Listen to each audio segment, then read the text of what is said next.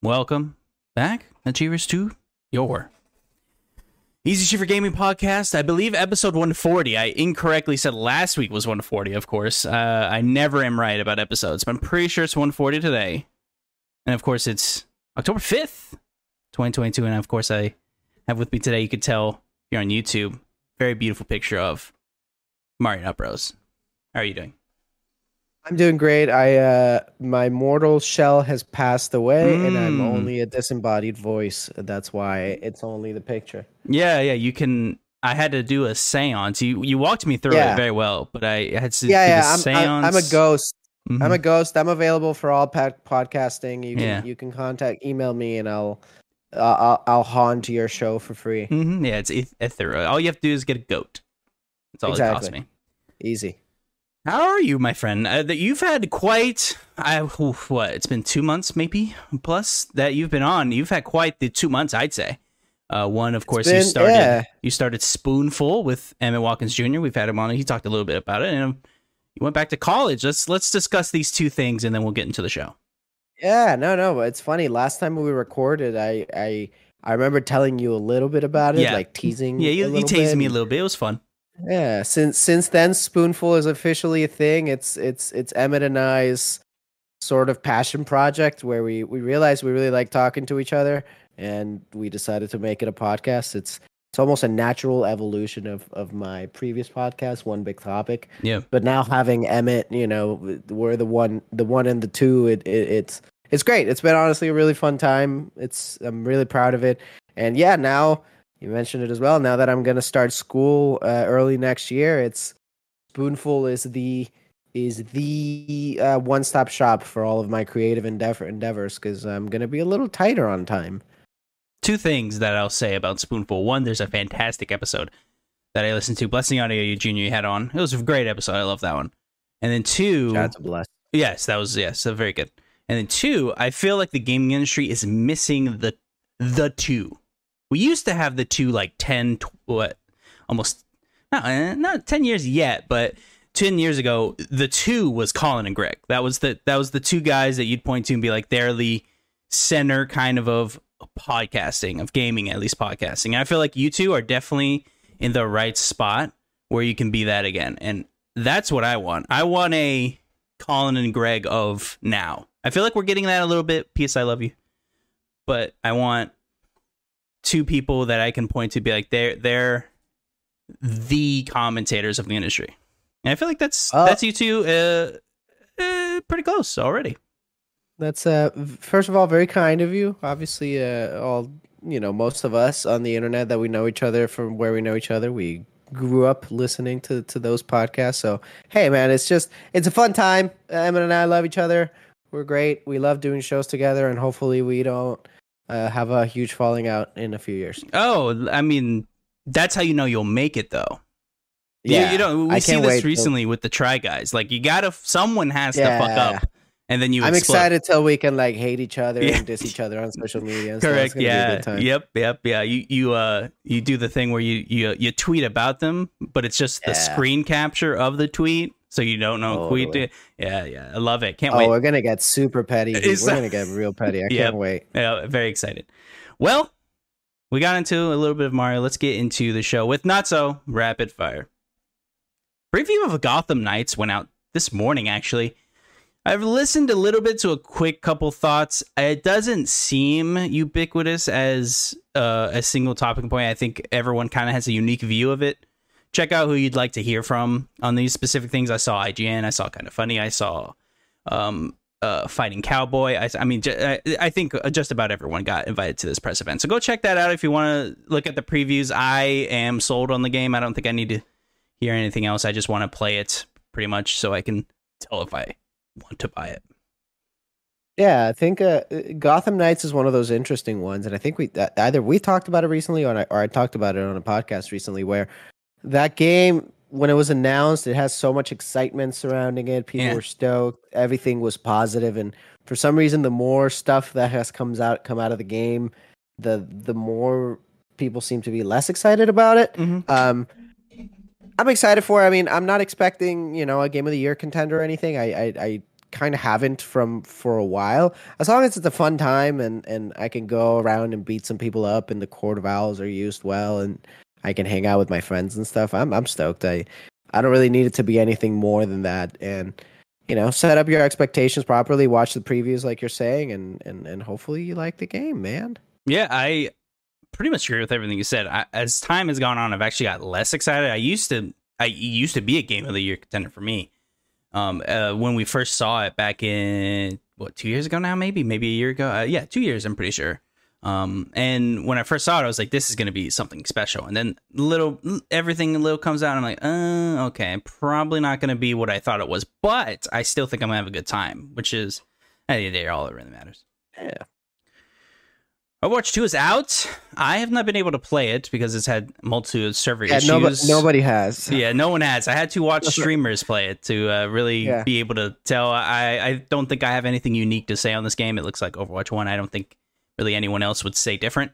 Check it out, of course. If and when you get a match, I've tried 4 or 5 times and it's not working. There's first off a bunch of people trying to play the game, and then second off, they are actually suffering from DDoS attacks pretty regularly, it seems. So it's pretty shitty all around, unfortunately for them. Do you think that we're ever gonna have an online game that launches and that's it?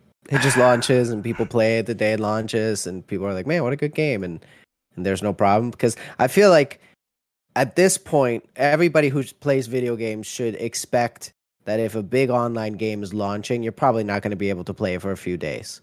I pretty much, I don't think we'll really ever get there because it's very expensive to do that, right? You have to buy for servers that you're probably not going to use after launch. I mean, if fucking Blizzard doesn't have the money for it, exactly, then nobody does. If Blizzard got, they know how big it was going to be, so but it didn't matter. So if they're not ready for it, then I don't know who's. I will say Destiny 2 has had pretty stable launches since Beyond Light. I remember Beyond Light was pretty bad, but since then they've been pretty good. But although I love Destiny, I don't think they're really pulling the numbers that Overwatch 2 is. So I don't think it's really 1-to-1 comparison there. But try it if you can. I will try maybe tomorrow. I don't know. It's giving me multitude of issues. I've had the once he loads the game, it's like server message thing. So I'm like, okay, well, I'll just wait. I'll watch streamers play it and really just wait until the game is a little more stable.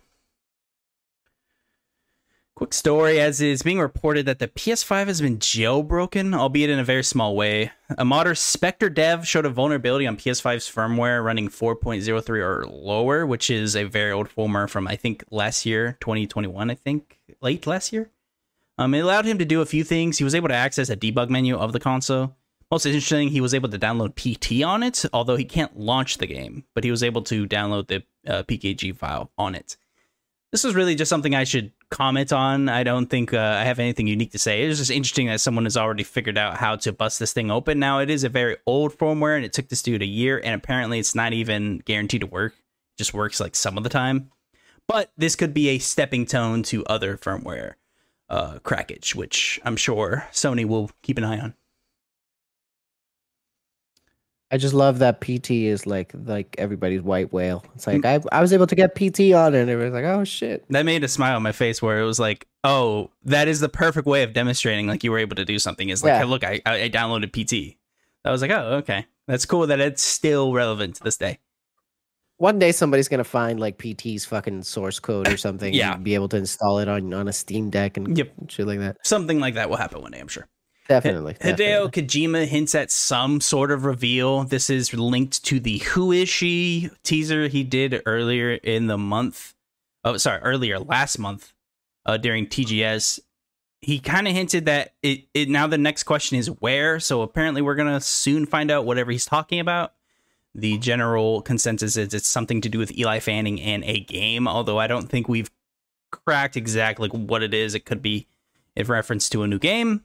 Could be in reference to Death Stranding 2, although I highly doubt the latter. I love Kojima, man. What a weird guy in the best way possible. Yeah. What a weirdo. No, I agree. He's so strange, and I don't think I have we don't really have like a weirdo people that will play up like that. Like I personally, I'm excited to find out where is she. I'm excited to find out when is when, she, why is she, how all is of it. she? All of this, yes. How is she? How Yeah, is she? Yeah, that's how true. is she? No one has asked how is she. Yeah, for real. Let's come on. Heavy rumors, although I couldn't do a write up because it came right when I was starting the show. Apparently, Sony was able to get Half-Life Alyx rights to PSVR 2. Unconfirmed, and I couldn't find anyone very reliable to put this up. I just want to bring it up as this could be a potential thing. I don't think it's crazy to think they're able to work out with Valve to be able to get Half-Life Alyx on the PSVR 2, but wanted to report on it nonetheless.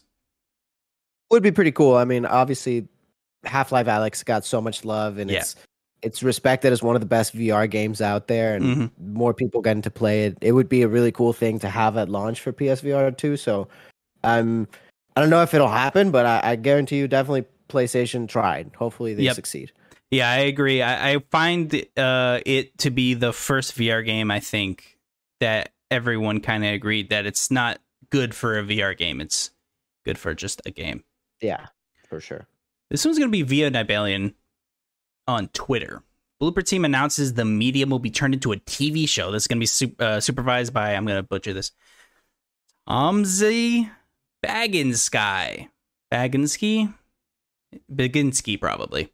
Executive producer on The Witcher on Netflix. So it looks like they're most likely getting a Netflix show. We are getting a giant swath of constant games to TV shows to movies to things of that nature. So get buckled up because that's not the last one. Yeah, it's video games are a very profitable market, and clearly making TV and movie adaptations of video games is also a profitable market. So it's just gonna keep happening. We had a very shout out to the Mario trailer coming out tomorrow. That is true. I should have wrote up something about that, but it didn't seem perfectly relevant. That's why you got actually me, man. That's why I'm here. I'm here to keep you honest. This is a perfect place of putting it. Yeah, Mario is getting a trailer tomorrow. I love he doesn't have a butt jokes from the poster because he doesn't. I don't know what. They gave him a real flat one. Not even flat. It's almost concave, as if there's an absence of an ass. Very strange.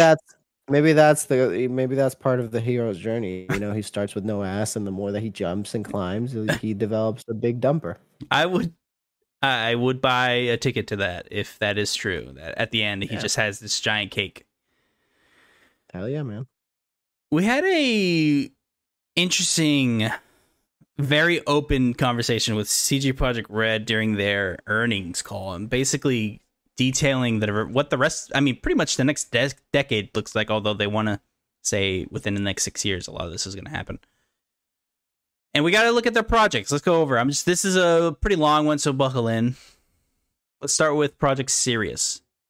Game developed by Molasses Flood with support from CD Projekt Red. Set in the Witcher universe, as compared to be existing CD Projekt Red games, this one targets a much broader audience. Sirius will include single-player and multiplayer gameplay. So looks like there will be a Witcher type game, but also have multiplayer, but also single player. Very curious if that will actually be good.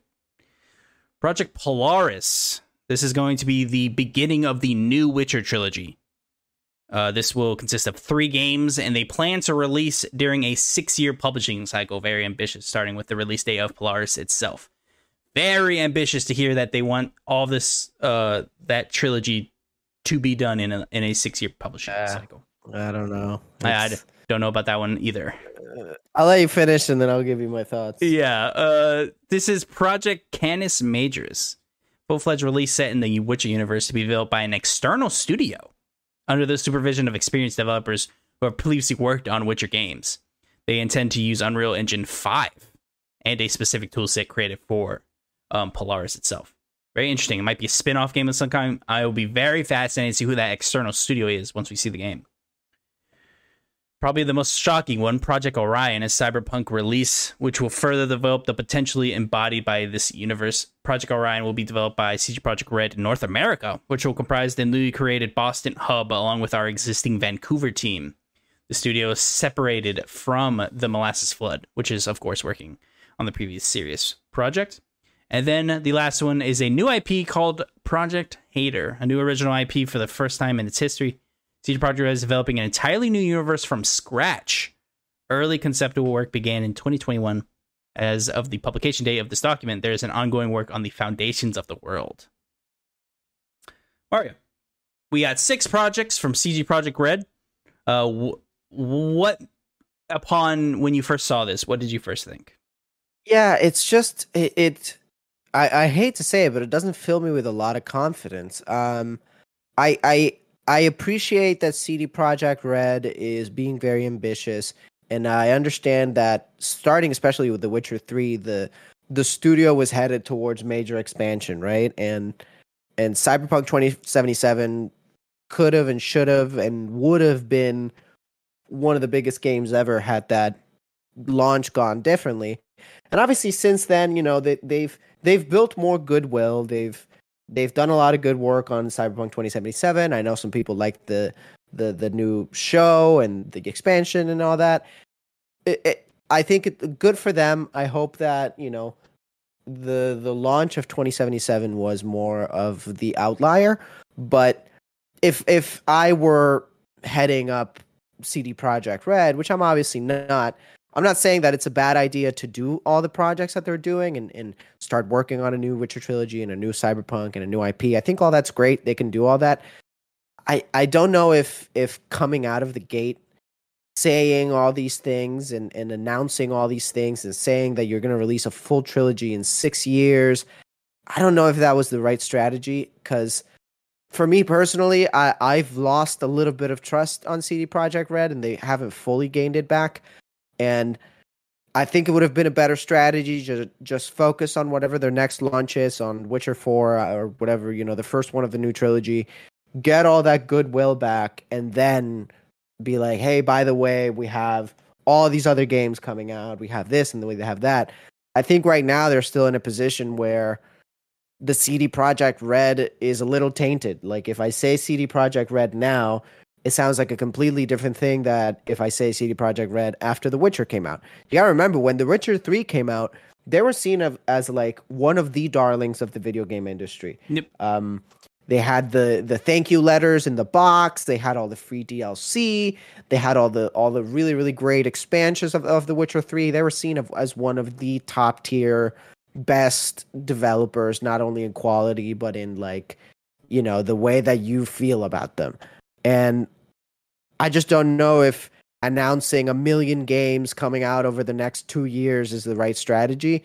I mean, all that to say is, if it works out for them and they release the trilogy and it's within 6 or 7 years or whatever it may be, which sounds so difficult and so unbelievable, but let's say it all works out for them, then great. Awesome. I'm happy for them. But it almost seems like they're setting themselves up for failure. There's already so many narratives that CD Projekt Red lies to people, and you're just leaving the door open for that to continue with this kind of announcement. Yeah, I think it comes across to a lot of people as not learning from what happened previously, especially when Cyberpunk is so fresh on the mind. I mean, it in terms of video games, it did kind of feel like it just came out, especially with how it launched. It pretty much broke a lot of people's respect for the game, and maybe that's what they're trying to do with these releases, is maybe try to regain some, first of all, respect, and second off, I'm sure, money, as their actual market value decreased considerably. I think they're almost a third of what they used to cost prior to Cyberpunk's launch. So they hit quite a bit financially for when they launched that. And also bringing into the amount of projects, I will give them this. There are over 800 people working at these now, of course, combined. So they definitely have manpower to be able to work this through, and they have 2 of these games being supported on by who knows to what degree. But I also agree, this does seem, or at least come across as, like, too many cooks in the kitchen, potentially, especially when you have this many projects to focus on. The trilogy is the most complicated one, where I don't even believe that's gonna happen. It seems, I mean, I don't think in the entire history of video games, unless you look at, like, the Uncharted trilogy in the PS3 era, Agreed. I don't think you can make a trilogy of video games in such a short amount of time, especially when they're Witcher games, which are, like, supposed to be 100+ hour experiences. It just, I don't know, it doesn't seem realistic at all. I don't know why they're setting like I just don't know why they're doing that to themselves. Like I think No Man's Sky is such a good example of obviously the No Man's Sky launch was everything that it was, and what the team did at Hello Games, huge respect because they hunkered down. They basically went completely dark on social media for a long time, and they put their heads down and they got to work and they fixed the game, and now people love No Man's Sky, and they've done so many great expansions, and that game has grown and evolved, and it's been one of the best comeback stories in video games. And I would just this all is almost feels like if when all of the No Man's Sky controversy was happening, if Hello Games said, "Oh yeah, we hear you, we know what you mean. We're gonna release 4 No Man's Sky games in the future, and we also working on 2 different new IPs, and we're also gonna do another Dangerous Joe game in the next 4 years." It just seems like the wrong messaging. Yeah, it does. I agree. It does come across as a almost tone deaf to where it's like, we know we just did this with Cyberpunk, but this time it's gonna work. I can't wait to see. I mean, it says starting with the release date of Polaris, they will then start 6 years, and then we'll have 2 more games. I mean, that's almost preposterous when you have to account for the other titles, because the other games are gonna need people on it as well. If this was just one trilogy and they had half of the team working on it, I'd be a little more agreeable. But having 3 other projects, 2 other people needing to support 2 other studios as well, I just that seems hard to believe. Unless they're somehow doing like a Lord of the Rings, Call of Duty thing where all of the teams are working on all 3 games at the same time, then maybe. But it just sounds completely unbelievable. Like I would be shocked if that became true, whatever their timeline is. I would be utterly shocked if that happened the way they say it will happen. Yeah, I will be too. And just to quickly note, the CEO, which is actually in the joint CEO role, is moving down and actually going to see if he could be chairman of the Surprise Board. So that is technically a step down, as he will be moving to the chairman board. So although that might mean nothing, that could mean a lot in terms of their planning stages. I wish him the best. I mean, I legitimately hope that Cyberpunk 2077 was just a blip in the history of CD Projekt Red, and that they keep going up, because their history leading up to Cyberpunk was so cool and was such a good history to follow. Witcher 3 is one of my favorite games ever. Still haven't gone around to playing Cyberpunk. I will eventually, but I hope CD Projekt Red is one of the mainstays in the industry for a while, and I wish him the best. I feel like under promise and over deliver is a better strategy, and they're definitely not doing that. Agreed. I think you put it well, so we'll move on. Of course, I start this show every week with a singular question that I pose to my co-host, and of course that is, what have you been playing, Mario? I actually don't play any video games. Oh. I don't like them. I think they suck personally. We don't have enough people shitting on video games in the industry. Sounds like a big old waste of time, if you ask me. Yeah, I'm just, you know what I do? I take protein powder, I work out. That's all I do. Yeah, that's what I do. And when I have some free time, I read a book about math. That's what I do. I cram in my feelings. That's what I do in my spare time. Yeah. Beat them down into the depths of my body. Totally. No, I've been basically all I've been playing has been Elden Ring, nonstop. Elden Ring, and now I finally have a Steam Deck, and it's been lovely. I've enjoyed using my Steam Deck. 90% of the time that I've used on my Steam Deck has been putting stuff on the Steam Deck and setting stuff up, and emulators and Xbox cloud gaming and stuff. Yep. And the other 10% has been playing Elden Ring, being like, wow, it's crazy how I can play Elden Ring. So yeah, it's been a whole lot of Elden Ring. Yeah. When we last left you had semi-begun your FromSoft journey. I think you had played, Dark Souls. So now you've pretty much made your way As far as I I'm remember deep correctly, in it, you're dog. yeah. I'm deep in it. That's awesome. So this year, thanks to Sifu, right, when it came out earlier, because Right. when Sifu came out, review discussions really got me interested into the game. I got it, got super obsessed with the game, loved it, and a lot of people were comparing Sifu to FromSoft games and saying how a lot of the Yeah. sort of the core structure of it takes a lot from Software games. And I had never been interested in FromSoft games, never really did it for me. Not even because of the quote unquote difficulty, just because I was like, I don't know, I don't really care that much.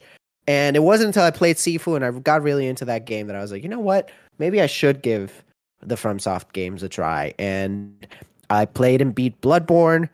Bloodborne Yes. instantly became like one of my favorite games ever. Yeah. And wow. so after Bloodborne, Great game. I was like, well, I should give these a go. And since then, I've beaten Bloodborne, I've beaten the Demon Souls remake, I've beaten Dark Souls, I've beaten Sekiro Shadows Die Twice, which Sekiro Shadows Die Twice is Sifu. Like, Yeah.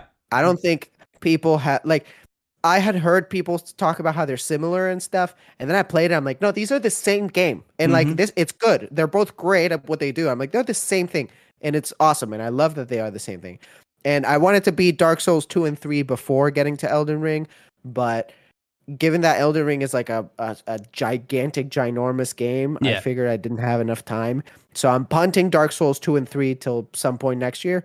And I'm like 45 hours into Elden Ring. Still got plenty to go, but I'm deep in it, man. Like, huge From Software nerd, became like from 0 to 1,000 this year. That's awesome. I think you made a wise choice with the Elden Ring decision, especially since you had to go to Dark Souls 2, which I would argue is the worst From Software game they've probably I'm honestly, I've seen so much stuff about Dark Souls 2. So many people tell me about it, and I've seen so much gameplay about it, and I can already tell the things that people don't like about it. I still want to give it a try just to play it for myself, but I'm definitely, if the things that I already don't like about it from looking at it stick, then I'll just drop it. I'm not forcing myself to beat it if I'm not enjoying it. Yeah, I would say it's still a good game. It's just nowhere near to the quality of all the other ones. It's Right. good. It's just there's so much missing, it feels like, and it's once you learn about how the development went and who was in charge of it, you soon realize why that is the case. But yeah, I think you made a wise choice, and I'm glad to hear you enjoy Elden Ring. That is a very special game. Everyone should at least try once to see if you like it. I've had a very eventful week as I've beaten 2 games. First one, I'll start, as it seems to have gone under a lot of people's radar, and I'm hoping maybe someone or a few people will try it based on my recommendation. But if you have Game Pass or you just want to purchase this on Xbox, Immortality is a fantastic game. I think everyone should at least give a shot if what I'm about to describe to you sounds appealing. So it is almost not even a game, I would argue. It is more of like a narrative experience kind of situation. So I'm not going to explain too much because it just completely destroys the point of playing the game. But I will say you play as I forget the actual name of this profession, but essentially you play a person that needs to organize a film, and they need to kind of restore them. And you are watching 3 movies, and you start off with about 3 scenes, and you are able to click on things in that scene to bring you to another scene. So, for instance, if there's a scene with a knife, you can click on the knife and it might bring you to another scene with a knife. If there's a pillar behind the person, you can click on that. That might be linked to another scene with a pillar, etc., etc. And then a giant mystery happens while you're finding these videos and discovering more about the movies. And then you find out more about the main character that's centered around. There's a lot of very, very good stuff. And if any of that sounds interesting to you, please give it a shot. It's on Game Pass if you don't want to spend any money on it, or if you already have a Game Pass membership active, please give it a shot, because it was a very special experience. I actually played it and immediately went and got all the achievements for it, because I was like, I need a little bit more of this. And the mystery, although you can beat the game, you might not figure everything out. And I think the achievements are actually a perfect example of how to enhance a game by looking for the achievements, as it will give you more insight into the actual story beneath the experience. And I love it. I can't recommend it enough. And you don't even need to like know how to play video games. This is like such a experience where as long as you know that you can move an analog stick and press A, that's really all you need to do. I played Her Story for the very first time this year also. You know, if people don't know, all of these games are by Sam Barlow. Sam Barlow has almost created his own specific little genre where, you know, it's all FMV, and all his games sort of involve that investigative, figuring out the story elements through, you know, different things. And yeah, I mean, Her Story was one that I was wanting to play for a while. Really glad I did. It was fun. It's one of those games that you can just beat in one sitting, and from everything I've heard, Immortality is a good time. I'm definitely gonna keep my eye out on it. I have it installed on my PC. I just have to get around to it at some point. It is. It's definitely the first time I've actually enjoyed an FMV experience at all. I remember when I played when I was starting to play more games in the 360 era when I was growing up. I remember specifically Need for Speed, just Need for Speed. It was like the remake. I think it was like 2013 or something. Had FMV, and I immediately shut it off as soon as I saw it, because that wasn't that's like the biggest turnoff for me, is like when they try to put actual videos into video games. But it makes sense in these because you're like you're putting together movies, so like it looks and feels much better when you play them. And I love how never mind, I'll spoil it. And then the second game is A Plague Tale: Innocence. And I wanted to replay this because the second one is close to coming out, and I never got into it the first time I tried playing it. I just didn't really enjoy my time with it, and it didn't really grab me, but I wanted to give it a second shot. Went back to it. Had a great time. I played through it all. It's very short. It only took me about 10 hours to actually beat the game, which is very surprising. I liked it. I will say the ending is very strange given the type of game it is. But I definitely recommend it if you want to be ready for when the second one comes out the 18th of this month. I'm very excited now, as I'm very curious where the story goes, because it seems to end almost definitively at the end, but there's a little breadcrumbs that they might pick up, which I, again, very much enjoyed this game. I am thinking about going back, seeing if I can get the rest of the achievements, but right now I kind of wanted to give it a break, see if I go back. But I loved that game. Was that something you've ever played? Plague Tale? No, I had it installed on my PC through Game Pass. And I was gonna play it probably before the launch, but then they took it off of Game Pass, and I was like, "Am I gonna buy it?" I'm like, "I'm not gonna buy it." So you know what? That this one's for you guys. You guys can keep that one. I'm happy. I'm happy for everybody. The plot twist that the little boy was a rat all along is crazy.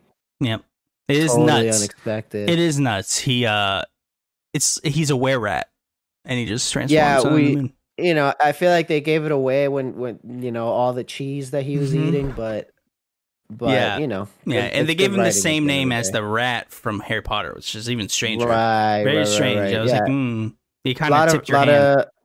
Lot of foreshadowing. Rumor roundup for the week. Lance Reddick fucked up. He tweeted out this. And it's just a picture of him in a motion capture shoot. Hard at work in a session for hashtag Horizon Forbidden West. And it's Lance Reddick's face with Aloy next to it. And it says DLC. I you know, I guess he's used to movies as well and TV shows. So he knows he can't talk about, or I guess maybe doesn't know he doesn't talk about these things. But he couldn't have been more obvious with this. So that's amazing. So the voice actor fucking up and not realizing they weren't allowed to say this thing yet is like one of my favorite pipelines. Because it happens inevitably. Yeah. You know, who knows? It could be a goofy situation, but at the end of the day, I mean, I don't think anybody would be surprised at Horizon DLC. The first game had DLC. And, you know, it involved story and involved more scenes with Lance Reddick. So, yeah, dude, like, fuck yeah. Give me a DLC for that game. Love that game. Want to play more of it. So, I'm down. I mean, I would expect an official announcement of the DLC to come at some point next year. Oh, And I was hypothesizing maybe Game Awards. Maybe also I think that might be a little bit too soon, given that the game already came out this year. I would expect next year to be an announcement, but honestly, this doesn't really. I already expect the DLC for this game to come out, so it's not like this totally blew me away. Agreed. It's just kind of a funny little moment, especially because he looks so happy in that. He looks so happy. Little guy. He's so happy. I love Lance Reddick because he's also a voice of a big character in Destiny, and he always tweets about like Destiny things, and he uses the voice and things. So you can tell he just has fun with his stuff. I love it. He's infectious, I would say, with like how nice and forthright he at least seems. Yeah, he's such a fun guy because like all of his characters are such serious dudes, but in real life he's just like such a funny little dude. I love him. Another example of something I couldn't corroborate, and also it came right as I was going live, so I couldn't really prep for anything. But I'm going to put this out. I don't think this doesn't hold much water for me, but just in case, Sledgehammer Games is developing a sequel to Advanced Warfare. Apparently, this is going to be not next Call of Duty, but the one after that, so 2025, I believe. Because, of course, next year is going to infamously not have a Call of Duty game. So, yeah, 2024, of course, is the one apparently that might be set in Iraq, and then this one, the one after that, will be developed by Sledgehammer, and it will apparently be a sequel to Advanced Warfare. Again, did not see a lot of people reporting on this. Couldn't corroborate anywhere. I'm just putting it out there as it could be real. Now we have a thing that I found very interesting via Benji Sales. Now this was originally a Japanese Bloomberg post that he very nicely translated for us, or at least had someone else translate for us. This is via his Twitter account. Bloomberg reporting PlayStation VR 2 shipments are expected to significantly outpace PSVR 1. 2 million units by March 2023. It took PSVR 1 8 months to reach 1 million sold, and production apparently began in September. We are 6 months or less from launch now. Expect price, launch lineup, announcement very soon. Won't be shocked at all if we have all the details by the end of the month, considering the hardware is now officially in mass production. That's all via Benji Sales. I think this is, I pretty much agree with everything he said. If it's already in mass production, it is coming very imminently. It could be as soon as March of next year. I don't think that's crazy to say. What did you think of these news that's potentially, first off, it's in mass production, and second, we still don't know the price, and it's being actively made, which is very funny. Yeah, we're definitely nearing getting an announcement soon. If you follow along with how PlayStation tends to do things, you could kind of see it coming that they're gonna announce an official release date and a price point at some point coming up, because they've been ramping up their PSVR 2 talks, and I don't know if it'll be its own state of play or if it's just going to be a blog post. At this point, I'm pretty much just expecting a blog post, but it's coming for sure. It's at some point we're going to know the price. We're going to know the release date. Hopefully the price is nothing preposterous. And yeah, I mean, speaking of Horizon, Call of the Mountain has the previews of that were pretty much overwhelmingly positive from everything I heard. And hey, like if PlayStation can do what Valve did with Half-Life Alyx and deliver an experience that's more than just a VR experience and just something that's a really, really good game, hell yeah, man. And you gotta assume there's gonna be another Astrobot game, and I'm in. Yep. I would buy a PSVR almost exclusively for another Astrobot game, because both the I forget the name of the VR one and Astro's Playroom on the PS5 are both Rescue Mission. Rescue Mission, yeah. Rescue Mission and Astro's Playroom are like two incredible games, and I want more of them. Yeah, I wouldn't be shocked if they do the same thing they did with PS5 and have it standard with the VR2, although it will be interesting to see how they handle that. I am getting a tiny bit nervous that it's taking so long for them to announce a price. They definitely know what the price is. So why are they waiting? Maybe it's good news and they want it to have a big pop during a showcase. And it's really exciting. It's $500 ish bucks, and they're like, oh yeah, it's only 500. Given I say only 500, it's still expensive, but that is probably, I think, as low as it probably would get. Yeah, probably. It's a shame that the VR is going to probably cost the same as a console, but Yep.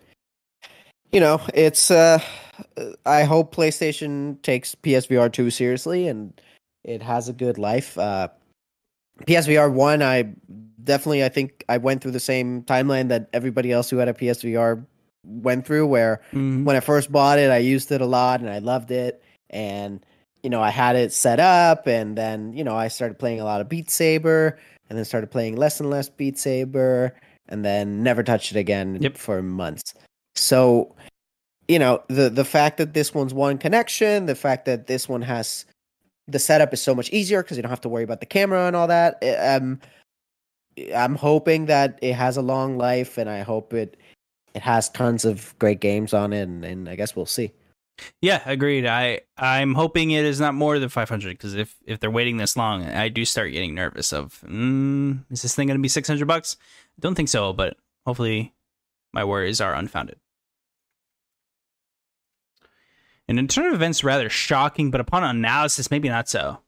Rumors abound of 343 Industries moving from their in-house engine Splitspace to Unreal Engine 5. Big name behind this rumor is YouTube/journalist Jeremy Penter. Hopefully I pronounced that correctly.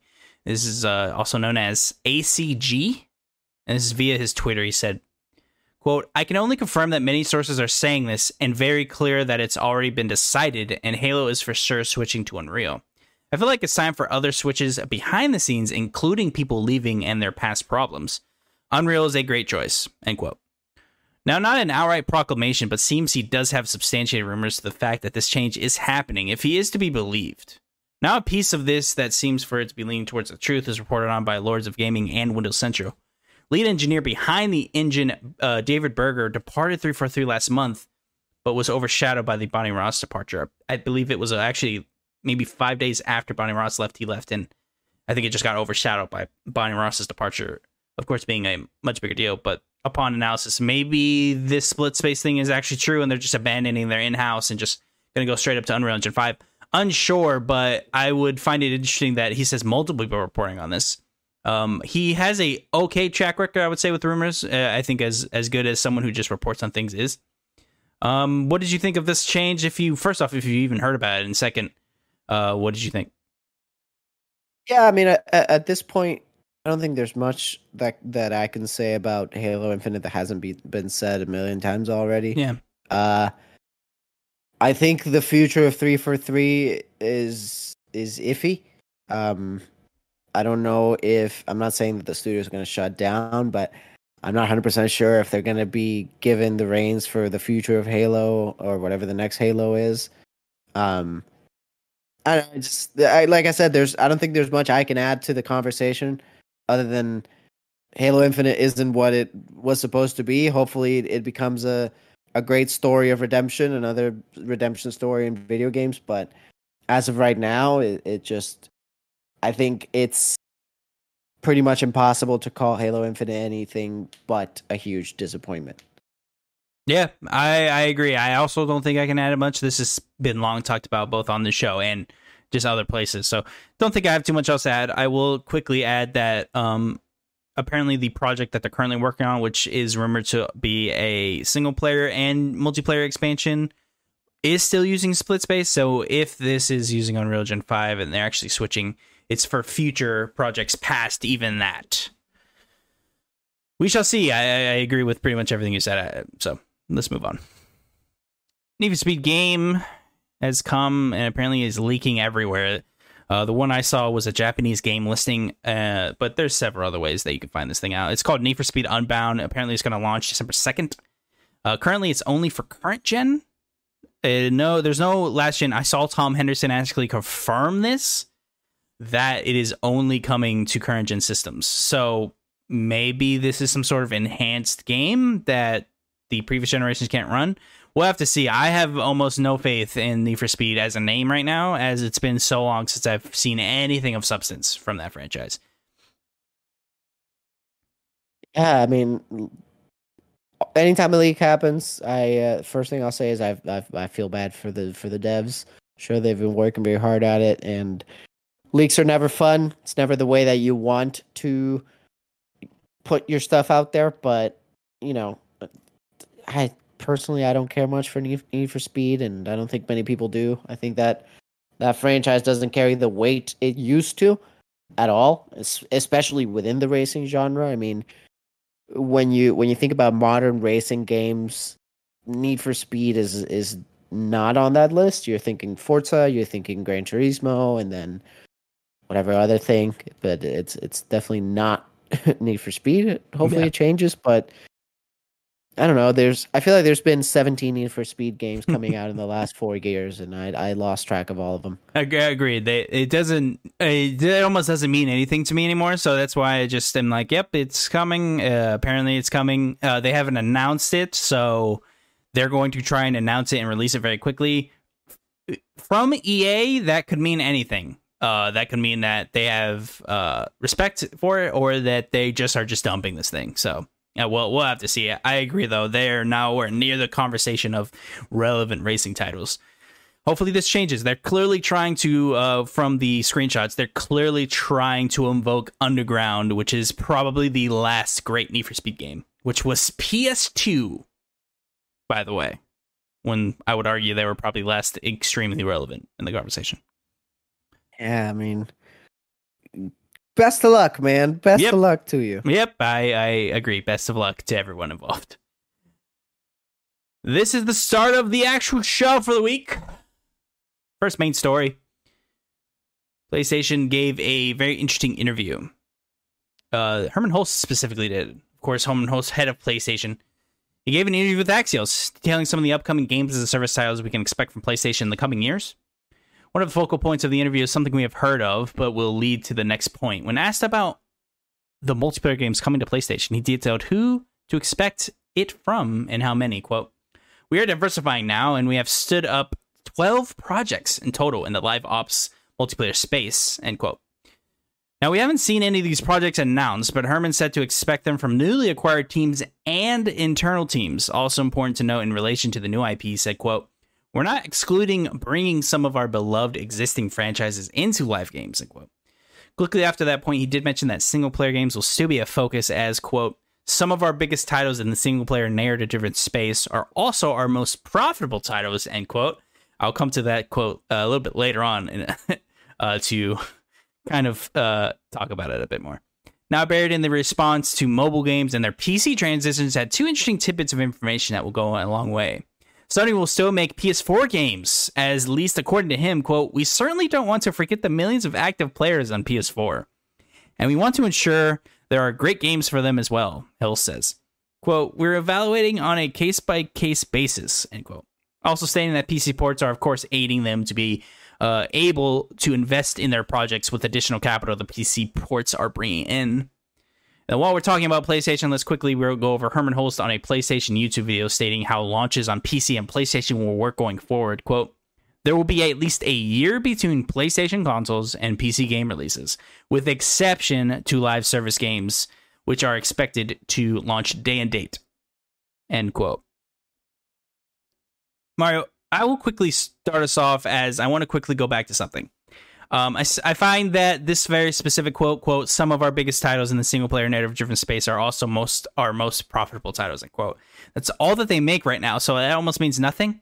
I will hold my breath to see if there will be additional single-player titles in the future. I think there will be a clear major departure from single-player games, whereas we will see much more games as a service multiplayer titles. I mean, he says they already have 12 projects in total, which is a insane number, especially when you talk about games as a service. Now, you could argue maybe he's talking about multiplayer as a standalone experience versus a games as a service, a la Apex Legends and Fortnite. But I would argue that's not most likely the projects that he's talking about. Maybe we will have some. Maybe he is talking about Spider-Man 2 having co-op, and that includes a multiplayer space. I find that hard to believe. We already have some other rumors of the Horizon remake that will also feature multiplayer. That could be included in this as well. who knows? Mario, what did you think about all of this? And start wherever you'd like. I mean, for me, I don't think any of this is shocking. Yeah. If you've been following along with PlayStation, all the acquisitions they've made recently, a lot of new studios that are focused around multiplayer stuff. It has kind of come to show that PlayStation is gonna start to become a much bigger player in the multiplayer game. Obviously, they've dominated the single player landscape for such a long time, in terms of quality and just sheer success money wise, right? It makes sense for them to try to go and go into the multiplayer landscape as well. And honestly, I don't think it will affect what we think of PlayStation much. I think no matter what, I think PlayStation understands that their name is associated with a certain level of quality, for the most part anyway.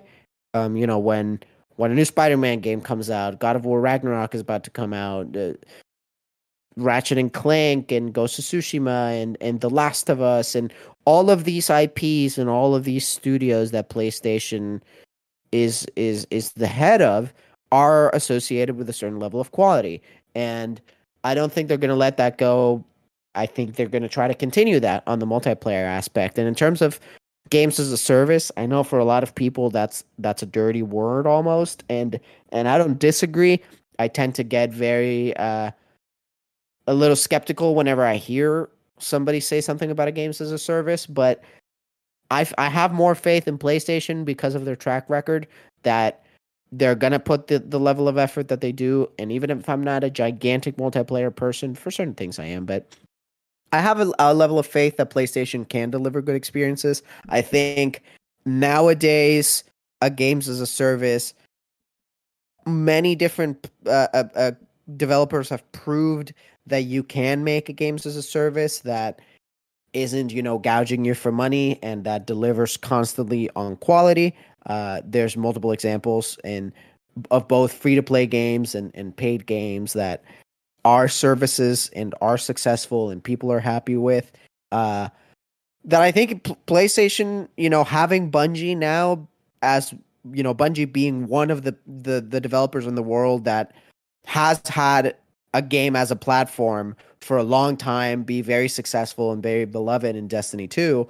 I think them acquiring Bungie was very, very, very, very, very strategic, not just because, oh yeah, now we own Destiny and now we make all the money from Destiny, but because they're probably one of the most experienced devs in the world when it comes to live service games.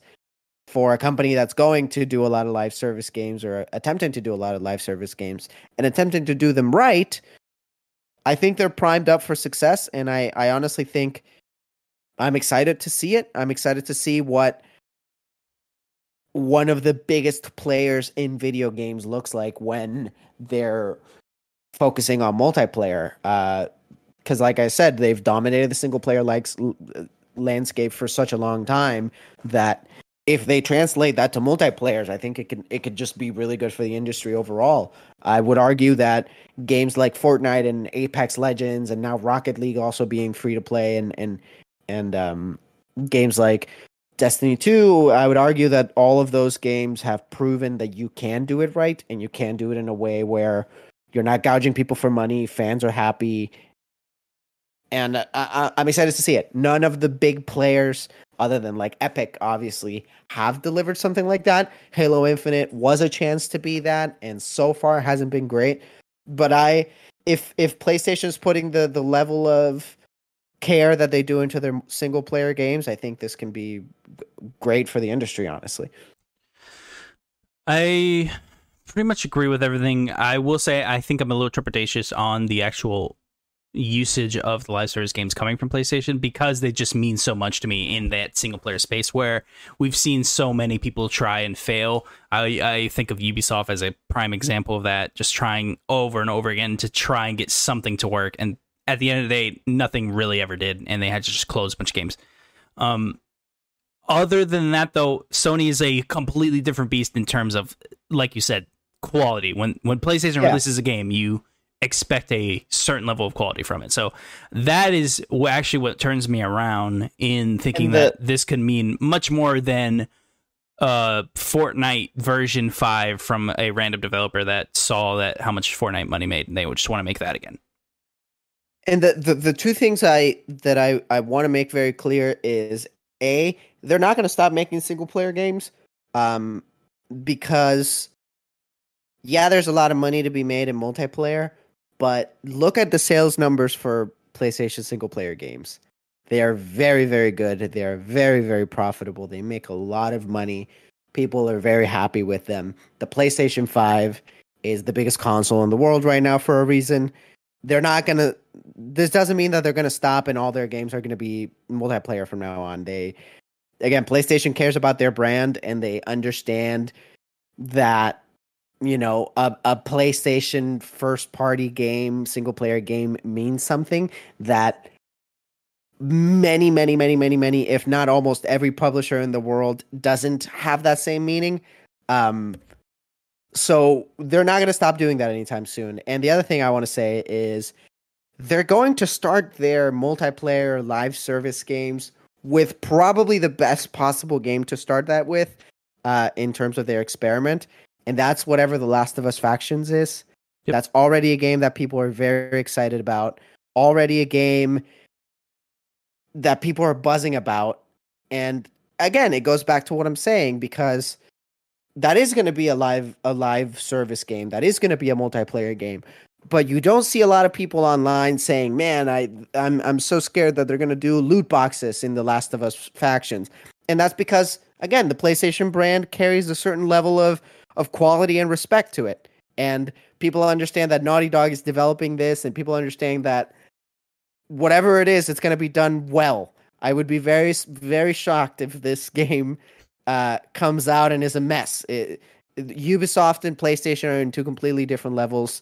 PlayStation is one of the biggest video game players in the world, and The Last of Us Faction is going to be a really, really, really good first try into the multiplayer world. I do agree that Last of Us Faction stands to basically be the point at which they will need to jump off and figure it out. What does a multiplayer Sony game look like? We haven't seen one in so long. I think everyone just forgot what that means. What is an online Sony project? I mean, is it MAG? So I think it will take us a while to get used to that. But I do think Factions will be a big indicator. And the bigger question is, are we going to have to pay for it or not? Which is hopefully, yes, we will. But who knows? We'll see. I mean, even if it is a free-to-play game, I wouldn't... It's not instantly a red flag for me because it's PlayStation, because it's Naughty Dog. And again, we know for a fact that all PlayStation first-party studios are very, very collaborative with one another. They one of the things that makes PlayStation excellent is that they do allow studios to help each other out and to talk to one another and give each other experiences. There's, Death Stranding was built on the Horizon engine, right? Stuff along those lines. Having Bungie as a partner, I don't think there's a single better partner you can when delving into multiplayer. There's not a better partner to have than Bungie, and I think that's why PlayStation acquired Bungie, because they want to do it the right way, and there's not many better people to partner up with. Agreed, and just as a reminder, the CFO Hiroki Totiko this February did say in the earnings call, by March of 2026 there will be more than 10 live service games. Very interested to see how that goes, because that is very quick. That is only in 4 years we will get 10 PlayStation games as a service. Very shocking. All right.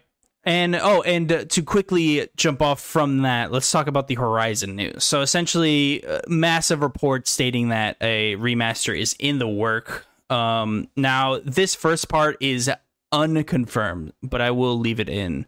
A document featuring several announced and unannounced Sony Interactive Entertainment projects include a remastered version of Horizon Zero Dawn for PlayStation 5 and Horizon Online Multiplayer Project for PlayStation 5 and PC, and was recently shared with Gematsu. Gematsu was able to independently verifies several titles listed in the document with multiple sources familiar with their development, including the Horizon titles.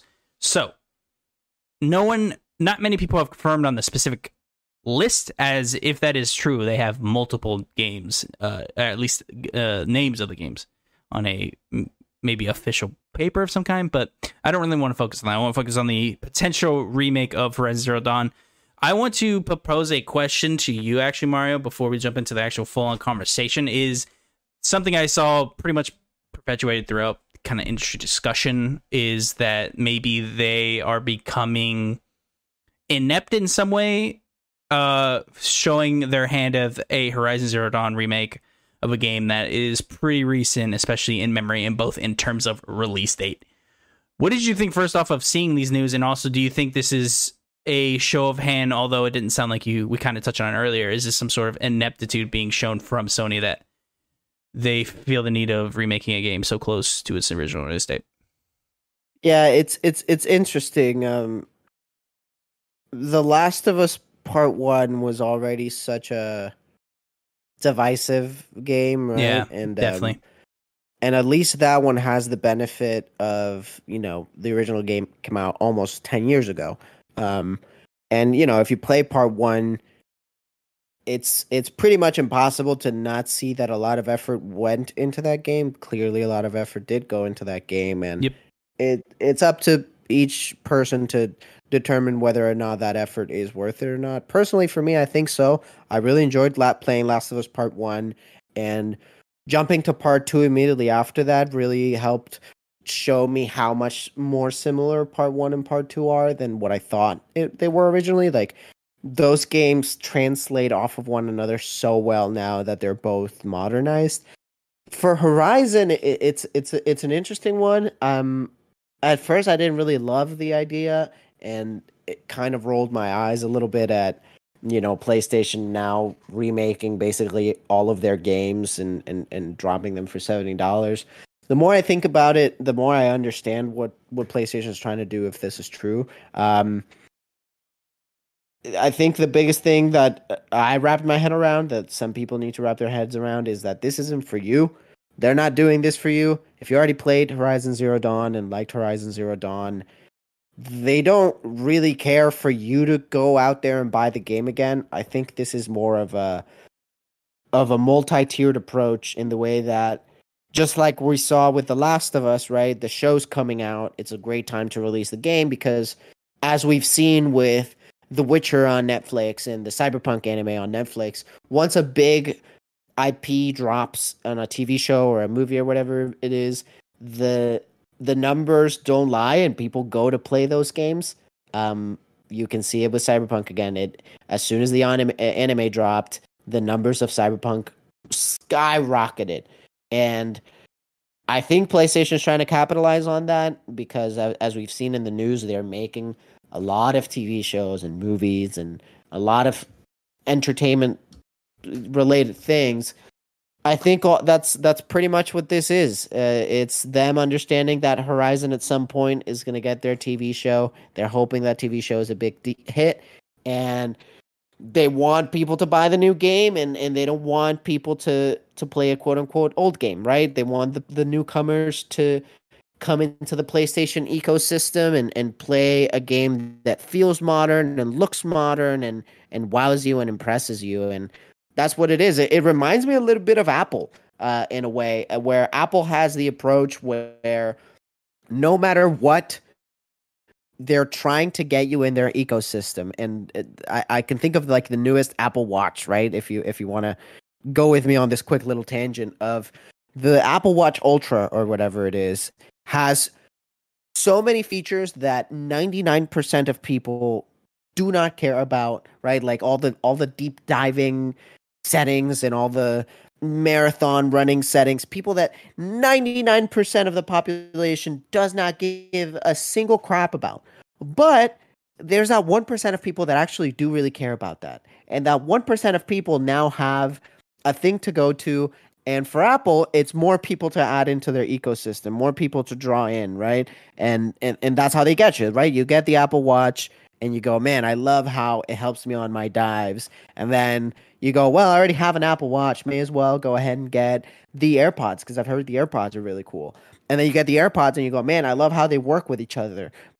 You know what? I need a laptop upgrade. I may as well get the MacBook because they all work together so well. And boom, you're in the Apple ecosystem. Congratulations. You get 3 months of Apple TV Plus for free, and suddenly here you are watching an Apple show on your Apple computer, listening to it on your Apple headphones. That's why Apple does the things they do. This dystopian I think when you PlayStation put it that way. It is. I mean, but that's what they do, and it's a smart way to run a business. And at the end of the day, if you're delivering things that people enjoy, there's nothing per se wrong with it. I think PlayStation's trying to do the same thing, and I think The Last of Us HBO show is going to be a huge showing of that, where so many people are going to watch that game, that show, I mean, that don't play games, right? But suddenly you're going to have all these people watch this show that they heard that it's from a game, right? And a lot of people, I'm telling you right now, a lot of people that aren't interested in games are going to be interested in games suddenly. And that's the reason why they released Last of Us Part 1. I can think of my sister-in-law, for example. She was in town recently, and she was talking about the HBO show with her sister and her mom, and she asked me if she could borrow my PlayStation, my PS4, so she could play through The Last of Us because she wanted to play it ahead of the game. And that opened my eyes a little bit to PlayStation's idea. And I think for Horizon, it's the same thing. They're going to release a Horizon show. I think it's a Netflix show. Yes. And we've already seen the pipeline of show comes out, millions of people play the game. And I think this is the same thing. This is going to be, the Netflix show comes out. They're hoping it's a huge hit. Suddenly a lot of people are going to want to play Horizon. Maybe you get a new PlayStation. Maybe you borrow a PlayStation from somebody. And guess what? One of the big new releases is Horizon Zero Dawn or Horizon Remastered or Remake or whatever it is. And it's a beautiful new game. It plays like a 2023, 2024 game, whenever the hell this comes out. And that's who this is for. They're trying to get new people in the PlayStation ecosystem. They're trying to have people immediately understand what PlayStation games are all about. And I get it. I get why it's an eye roll. I get why a lot of people want, whatever time and effort and money goes into these remakes to go into other stuff. But at the end of the day, they're running a business. They're going to make a lot of money off of this. And I don't think these necessarily mean that all the PlayStation does is do remakes now. I don't think so. I think these are just a new pillar in Sony's business strategy. Like I said, up until now, I have a lot of faith in PlayStation because of their track record and because of the quality that they deliver. That even though I did roll my eyes when I first saw this, now I don't care. I'm not planning on playing this game. There's a difference between replaying The Last of Us, such a cinematic game that is almost 10 years old. There is a lot that I got from replaying it and re-experiencing it that I'm not necessarily going to get from a new Horizon, right? I'm not dying over putting another 70, 80 hours into Horizon Zero Dawn again. But I get it. I do understand where they're coming from, and I'm fine with it for now. I think there was a lot of interesting points you brought up during that conversation. I'm going to quickly add in two things then. One, let's not forget, don't buy things that you don't want. That would be the one thing that you do. If you do not want this and you don't like it, please just don't. You gotta not buy it. You can't complain and then still buy it. I point to Call of Duty and Madden, these things. You still buy them, so it doesn't really matter if you complain about it. Yes. Second, I do feel for people that find it sad, or at least sad to hear that they were quote unquote wasting resources on this. Again, that's air quotes for audio listeners. That I get what you mean by that, as in like you would rather them spend it on new IP, but I have to agree with Mario here that they're not necessarily by making this for someone who played Horizon when it launched. They're making it for the person that watches the Netflix series and goes, wow, this is really cool. I wonder what the game is like. And they go and they play the game and they love it. They get the $70. Who cares if they play it or not? They already did it. Maybe they check out the multiplayer aspect in it, and boom, bam, they made $70 off somebody. It's really just, at the end of the day, that simple. It's point A to point B. They watch the show, they play the game. or vice versa. They buy the game, they watch the show. Synergy is the corporate mindset here. I think that is going to bring up. They want a relevant title that is close to that launch, that doesn't look like an old game, that looks like a newer game, and it's poppy, and the screenshots look really pretty on their TV. They buy it, and they get increased earning calls, and they look like they make a bunch of money, and et cetera, et cetera. And also, it's much cheaper to remake a title. So, yeah, even if you are remaking from the ground up, it does take work, and it's not, it's not click on the thing, upgrade resolution, ship it. But, the resources put into a remake of Horizon Zero Dawn are not going to be the resources into a new IP. You know what I mean? Like, and also, what you have to understand is, at the end of the day, video games are a business, and if these ventures, if these remakes make PlayStation a ton of money, in a perfect world, that the only thing that means is that it's more money for new IPs and for bigger games and whatever. So it's all part of it at the end of the day. It's a business, and it seems like it's a lucrative thing to do. I don't see why not. I get what PlayStation is trying to do. If now, would I wish that PlayStation had a Game Pass, and then and all of these things that, all this pipeline that we're talking about of watching the game, the show, and then getting to play the game was through a Game Pass service? Like, yeah, that'd be really cool, but that's clearly not what PlayStation is all about. They want to get you your $70, and that's okay. It's, again, the game's not for you. I agree with you. If you don't want to buy the game, don't buy the game. I'm not going to buy the game just because I'm not personally interested in this, but I get why somebody would be. If my girlfriend watches the Horizon show and suddenly says, man, I loved it, I want to play Horizon, I would recommend her to play the possible Horizon remake. You know what I mean? Yeah, definitely. And also, I don't think this is quite the same as even the Last of Us Part 1 argument, as this is adding a entire multiplayer suite. So I would argue it's almost a different conversation altogether, although I never cared about the Last of Us Part 1 multiplayer, so I wasn't even one of those people that were complaining about it. Yes, I do need to run to the bathroom real quick, so I'll let you for the next segment. I will be right back. Yes. This next one isn't really too much to talk about, as I just wanted to bring it up as it's more fascinating than anything. I want everyone to go, if you can and have the time, check out the chart that Microsoft made to help them make the case for their Activision Blizzard King acquisition. Go check this out. You can find it on their socials. I believe you can find it on their website. They even have an entire page on their website dedicated to talking about why it's good. I saw a couple people confused on why they make this. I don't know why they're confused. This is not for like us, although this is a very fascinating thing to read. This is to aid in their acquisition, to be able to point to a specific place to go, hey, we made this website. And it shows you all the nice things that will happen when Xbox buys Activision Blizzard. All the great things for the industry that will happen. Blah, blah, blah. How great it will be. We'll all get Lambos and be able to watch the sunset when Activision Blizzard and King are purchased by Xbox. So everyone get excited. But please check out this chart. It's interesting and incredibly fascinating to see a giant chart of basically how money has worked in the entire industry. Since conception, pretty much in 1972. Look at this. It will teach you a lot. I loved that they made this. I don't even care. This is pretty much specifically made for one reason. I just love that this was created. So really, just go look at this. Moving on to interesting thing. Again, this is another instance that this I found this just as we were going live, so I couldn't make a write-up about this. So I'm going to be reading from RPG site by Kite Steinbuck, and this was published yesterday.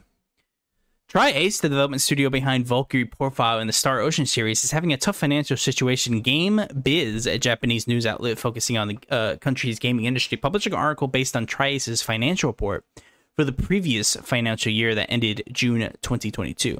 The article revealed that Tri-Ace's sales during the whole year dropped by 42.9%, from over 2 billion to 1.25 billion yen, which is about $8.6 million. But while the company had an operating profit of $1.67 million in June 2021 fiscal year, that turned into a huge loss of about 4.34 million. Likewise, their final profit went from the 171 million yen to a deficit of 684 million yen. The article went further to declare that Tri-Ace is in a state of insolvency. And then to quickly go over for additional context, the financial situation Tri-Ace used to have Star Ocean Animinus, a free-to-play multiple game with gacha microtransaction feature characters from Star Ocean and other guest crossover franchises. However, Square Enix shut the game down November of 2019 and in Japan of June 24th, 2021. So this is sad to hear, as Valkyrie Profile is a... I have returned. Oh, you're back. We're back. We're just going over Tri-Ace having some issues with a huge loss in their fiscal year posted that ended June 2022. Like I said, we basically just finished out. They're in serious trouble. They might be in a state of insolvency, and they might actually be able have to declare bankruptcy, which is incredibly sad to hear. They could make a comeback. They might find some sort of investor that will help them out. Maybe they'll go internationally and talk to people abroad, or maybe they'll go to someone like Square or Sony and just see if they can get a hand on making the next project, so they can kind of lengthen the candle a bit, as I would say, before they are snuffed out. All the well to them, though. Tri-Ace, Valkyrie Profile, I heard are great things. I just wanted to quickly bring this to everyone's attention, as they might be in trouble. And a prime for acquisition, as well, as if they are insolvent, someone can snatch them up for cheap, as we're about to talk about. According to writers, Tencent is seeking more control and ownership in their purchases moving forward, as they own many minority stakes in companies and want to further expand their web in the industry with a focus in Europe, according to writers' sources. Now, I talk about Tencent almost every week. I won't belabor the point anymore. Everyone knows my feelings on Tencent. Everyone knows my feelings on them going into the industry. It's very sad, etc., etc. Mari, anything you want to say on this specific topic, or the previous one specifically talking about Tri-Ace? Tencent is real scary, and I'm still mad about them for the Fanbyte thing. Big corporations aren't great, and big what is it? Consolidation isn't great either. Yeah, scary hours in the video game industry. Yeah, everyone just keep a lookout. Just keep a lookout. They own a lot already. Be wary of the Chinese Communist Party. Frances Townsend has stepped down as Chief Compliance Officer at Activision Blizzard. But don't rejoice too hard, as she is remaining on the board as a strategic advisor. Now, they have to keep her. They can't just clear her out. They would have to buy out her shares in the company to really kick her out. And I find that this is really just to, in my opinion, save face, as I saw a lot of people rejoicing about the fact that she's leaving, as she's a very controversial figure. And she is not the best at, it seems, talking to people. You could just look at her past history on the way she tried to handle the Activision Blizzard situation in probably the worst way that anyone could ever handle a situation that way. It is almost laughable that she's in this position to begin with. Second, I will remind everyone that this doesn't really mean anything. It just means, again, she doesn't have the title anymore. Arguably, it won't matter because they're all about to be bought out anyways. So I wanted to bring this attention, as people were kind of celebrating this, but I find that the celebration maybe was missed, as possibly people did not read the article. She still has all her shares. The title pretty much is the only thing that has left. She is still there. They're going to have to still make her what? She probably has a pretty substantial share count, so she's probably looking at a cool 100 million, probably higher than that. Who knows? The golden parachute will be much big for the board members of Activision Blizzard, which is sad to hear, because from an outside looking in, they all seem like terrible people. Yeah, people in power positions don't tend to get what they deserve. If step downs don't really mean anything, even if they do get kicked out from companies or in some sort of legal trouble, they'll always have golden parachutes. They'll never fully be accountable. And that's the sad reality that we live in. But yeah, a name means nothing. People can have no name and all the control and all the power and all the money. It doesn't really mean a whole lot. It's a little depressing, but it's the truth. Yeah, I don't think I have anything else to add. One of my saddest things, I brought this up before, but I'll bring it up to you as well. The saddest thing about the Activision Blizzard is no one is seeing any repercussions. The main person that everyone doesn't like, Bobby Kotick, you can argue or not, like what he did is bad or not. That dude seems like the opposite of what you'd want as your leader, especially given his past history. Although he did save Activision Blizzard in a time of tumultual, that dude seems like a trash bag, and he is about to make bank off of this acquisition. So the bad guys seem to have won anyways. It doesn't matter. They usually do, especially if they're rich. Fandom, the popular entertainment quote-unquote wiki-like site focused on pop culture, announced this week it will be acquiring a number of sites from Red Ventures. It is a long list, so here's everything acquired. GameSpot, Metacritic, TV Guide, GameFAQs, Giant Bomb, Cord Cutter News, and Comic Vine. Financials weren't disclosed specifically on this, but I did see $50 million total for everything acquired, but that could not be corroborated anywhere to completely confirm. I would not be shocked if it's pretty close to that number, as no offense, I don't think a lot of these would have fetched a incredibly high price, although I think most people would think it would cost more to buy some of these. This was clearly a dump, I think. Red Ventures, I don't think gave any shits pretty much about these people. So I think it's actually it's who knows if this is good. I don't really know Fandom as a company. I tried to research them a little bit. I didn't find anything too crazy to really report on. So I will have to wait and see if this changes anything about them. I saw a lot of people making jokes because Fandom does have terrible wiki pages. I mean, every time I find a Fandom wiki, it's almost covered in ads. I can barely read anything. It's very annoying. So if GameFAQs turns into that, it'll be very sad, to say the least. Did you have any reaction to this news? I saw people kind of not knowing what to do with this news. They kind of, there was reports on it and things of that nature. I just didn't see too many people really react. It was more just kind of reporting on the news. Yeah, for me, anytime something like this happens, especially in this current world with game sites and games media, certainly in the games industry as well, but especially nowadays in games media, it's honestly more scary than anything for me, just because whenever companies acquire other companies, oftentimes layoffs come following afterwards.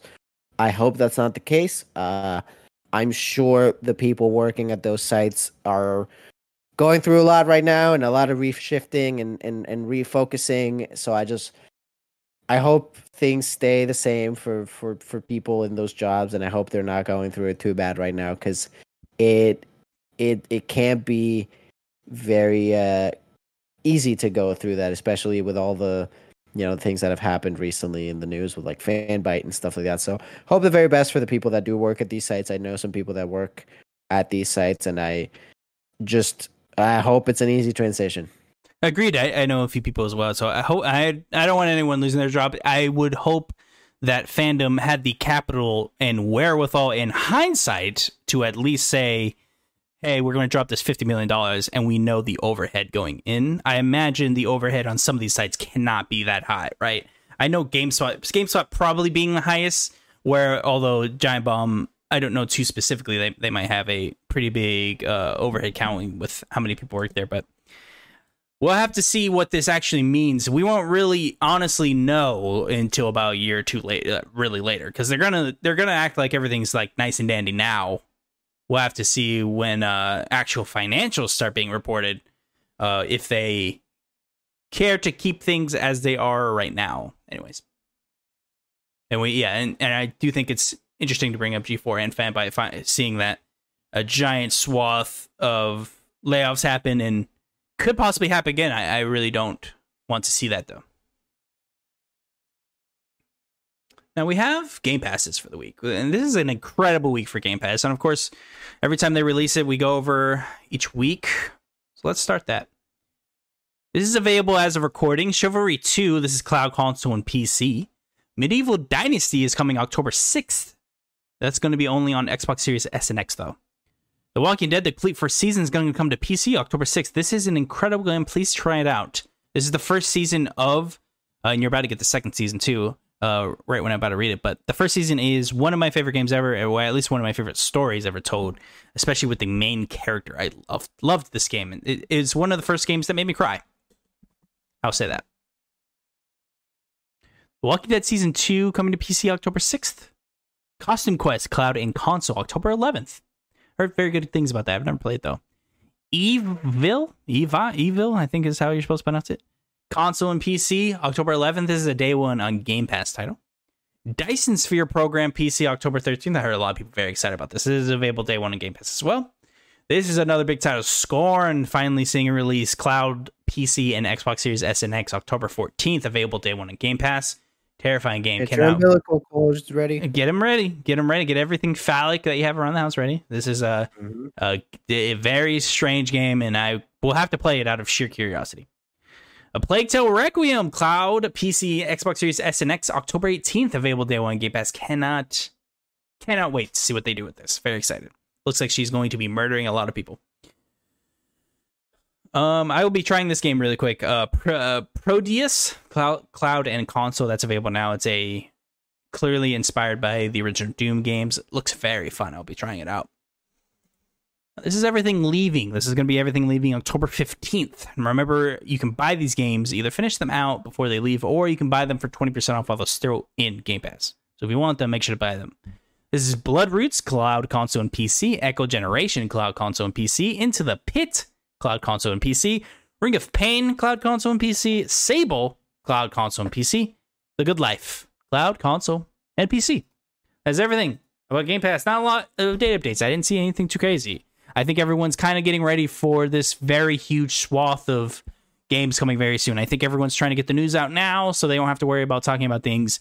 Because once we really hit October 20th-ish, that's when we're going to see a lot of games. We're going to see a lot of talk. We're going to see a lot of discussions around those games. So a lot of the wind will be taken out. So I think from that point until really the end of the year, everyone's going to be very busy. And of course, after that, we have holidays. Of course, yeah, it's game season's coming. It's coming. I'm very excited. I actually thought about it the other day, because there's so many people that are busy. I'm like, yeah, no shit. It is the end of the year. Like I didn't even think about that when discussing with a couple friends. That people are going to be very busy in the next coming months, especially with solo projects and reviews, and there's so many things. Very exciting. Of course, I end the show with a question, just like I begin, and of course, ask my co-host, what do they have keyed up for the week? Of course, Mario, this could be a game, a comic book, a book, TV show, podcast, manga, anything really. What do you have queued up for the week? Oh, that's a good question. So for me, my game plan for this upcoming week, game-wise, is obviously more Elden Ring. Yes.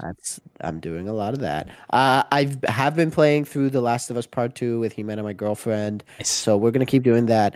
The one that I want to do soon is I want to finish my Metal Hellsinger playthrough. Okay. I played about half of the game, really, really dug it, and I haven't played it since my first session. It's a pretty short game, but it's a ton of fun, and I'm definitely one of these days, that's the one that I'm eyeing my out for really, really beating it.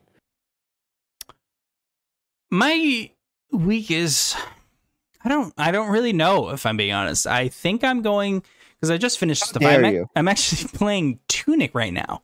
I think that's what I'm going to spend the majority of the time. Tunic is a so far incredible experience that I'm going through right now. I enjoy the, how do I even put this? The retro take on game design, clearly inspired by something similar to Dark Souls, kind of mesh into this beautiful, artsy, fox, pretty landscape. Everything looks very nice. The water looks like like the water looks incredible. I'm enjoying this game so much, and I've only played so little of it. It's pretty rare that the game has gripped me so hard. So hard.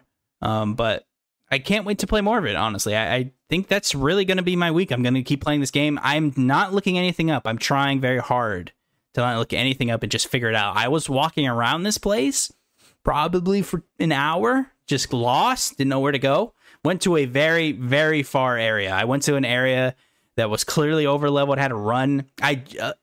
There's a special moment. It's not really a spoiler, I guess.